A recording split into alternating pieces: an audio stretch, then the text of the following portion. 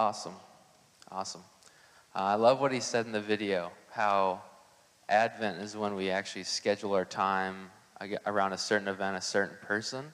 I just want to share a couple minutes as I've been kind of thinking about anticipation. And I preached a message in homiletics class about a parable that Jesus told. And it's a parable of the 10 virgins. And before reading this passage, I kind of glanced over it and didn't really understand it because it has a really kind of wonky context and it doesn't make any sense to us.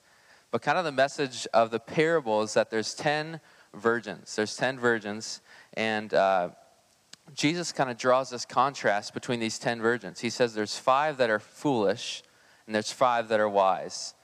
And so I was like, okay, what makes the foolish and the wise? Well, the story goes that the bridegroom comes, and they're all sleeping. So it wasn't that they're sleeping that he draws the conclusion. So they're all sleeping. They wake up, and the bridegroom kind of says whatever he says, I'm here. And they all kind of scurry around. They get ready. And 5 of them don't have any oil for their lamps. And in their custom, they would walk through the streets as kind of a processional, and they would celebrate the wedding on the way to the wedding banquet, which was kind of the big shebang of the wedding. So 5 didn't have oil in their lamps. And that was the contrast that Jesus drew, was that 5 were not ready. They weren't anticipating. They fell asleep, and when they woke up, they had no oil. And as I studied a little bit more, Jesus was telling this to his disciples. His disciples asked him, they said, give us signs of your second coming. How will we know about all these signs of the end of the age? And Jesus gives them multiple signs, and then he tells this parable.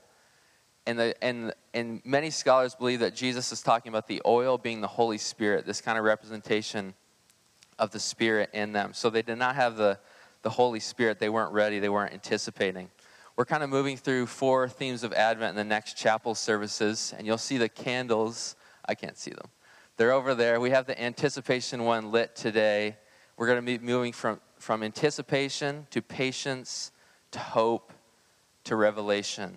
And how do we live in anticipation? How do we live in anticipation? I think we can live in anticipation today well because we have a hope.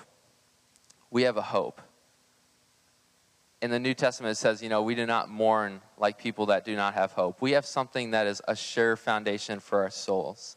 And hope changes things. Hope changes things. Anybody have like those relatives in your family that are always the late ones? Like they say 6, and that means like 7:38. I know, Mom knows exactly. My mom's brother, their family is always late. Like we have Christmas dinner ready, they're there like for dessert. It's ridiculous, dude. More food for me. But anyway, but hope changes things. If we're sitting there and we're at the dinner table and Uncle Carrie's not there yet, we're kind of all discouraged, like, well, maybe they had another fight in their family and they're probably at a gas station somewhere pulled off. But then imagine he calls my mom and says, hey, we're 15 minutes out. Just keep the food in the oven. We're going to be there. That changes things. Hope changes things. Reassurance changes things. We have a hope today. Amen? We have something that is all in common. Doesn't matter what denomination we're in. Doesn't matter what we kind of think about certain issues. We have a hope that centers us. We have a hope that grounds us. And that's really encouraging to me today. Paul writes in Romans 8. I'm going to fix this. This is annoying. He writes in Romans 8. He writes, let's find it, 17. There we are. Now if we are children, then we are heirs, heirs of God and co-heirs with Christ. Wow. If indeed we share in his sufferings, in order that we also may share in his glory. I consider that our present sufferings are not worth comparing with the glory that will be revealed in us. They're not worth comparing at all. There's no comparison. The creation waits in eager expectation for the sons of God to be revealed. For the creation was subjected to frustration, not by its own choice, but by the will of the one who subjected it, in hope that the creation itself will be liberated from its bondage to decay and brought into the glorious freedom of the children of God. We know that the whole creation has been groaning as in the pains of childbirth, right up to the present time. Not only so, but we ourselves who have the first fruits of the Spirit, we have the oil in our lamps, groan inwardly as we wait eagerly for adoption as sons, the redemption of our bodies. For in this hope we were saved. But hope that is seen is no hope at all. Who hopes for what he already has? But if we hope for what we do not have, we wait for it patiently. We have something that we're looking forward to. It's the Christ return. The theme of Advent, we kind of recognize the historic waiting for Jesus, the Messiah, for the Jewish people. But for us, it means something a little bit different.